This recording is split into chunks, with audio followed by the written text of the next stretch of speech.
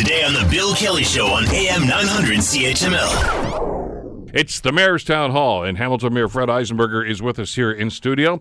And yes, we will open up the lines at 905-645-3221, star 9900, for your questions, your comments for city politics, what's going on in our fair city. And the mayor will be here to respond to them. You can reach us by phone at 645-3221, star 9900. Email bkelly at 900chml.com. And, of course, on Twitter at CHML Bill Kelly. You want to talk about Abilene Falls? You want to talk about traffic safety?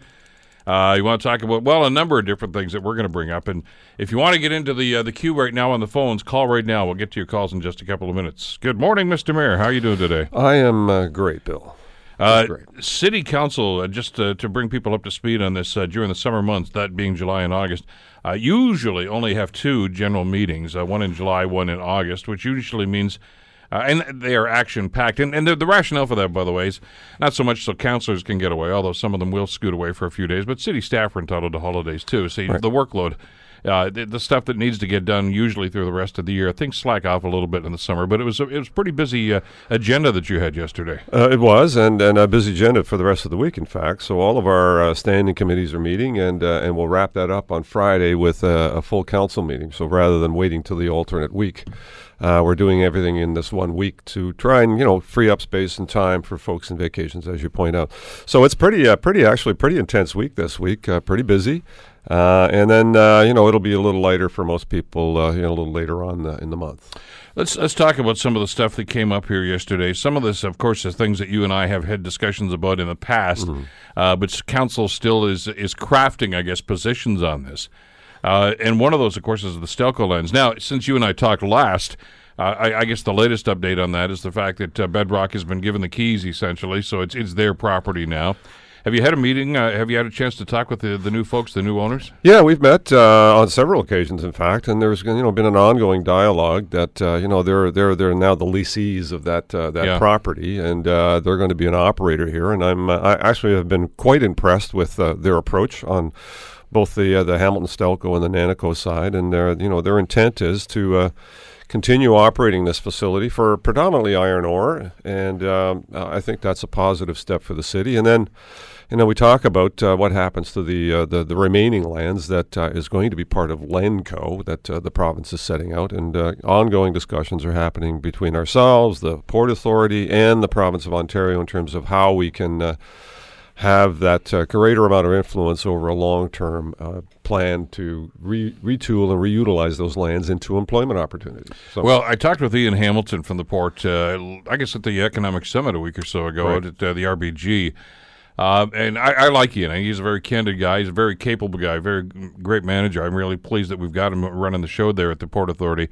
But he didn't mince any words. He says, yeah, we're interested. None of this hedging, if somebody calls it. No. He says, we can do something there. And we can have a collaboration with the city right now to try to make this work. And I think that's very much along the same lines as you've been talking about for the last few months. Right. That you only got one chance to get this, and you want to make sure you get it done right.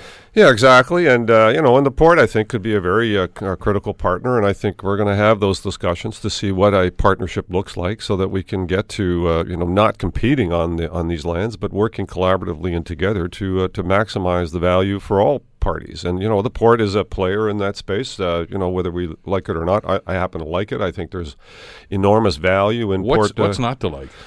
Well, the old argument on, the reclaimed lands and the industry that's been there, and couldn't we turn that back into, that marsh that that happened at the turn of the century or some other kind of use. And I think that's an impossible dream. And the other side of the coin is the employment opportunities that exist that I think are real and are important for our city. So, the industries that are coming today, or the advanced manufacturing or the uses that are coming today, are clean uses. This is not putting an industry in place that is at the turn of the century without any environmental controls or emission controls or any of those things that now are in place.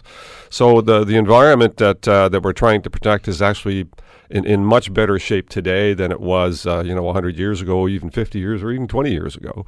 And the new industries that are coming are mindful of that and don't get approvals unless they're adhering to pretty strict environmental laws. So I see employment opportunity. I see a partnership opportunity with the Port Authority and potentially other private sector partners. I mean, it's going to require dollars, and I'm sure the city is not gifted with deep pockets to be able to do this, but we have certainly the resources, the planning resources, the staff, and the desire to have a greater amount of influence on how these lands are utilized, and we're going to try and exercise that as best we can.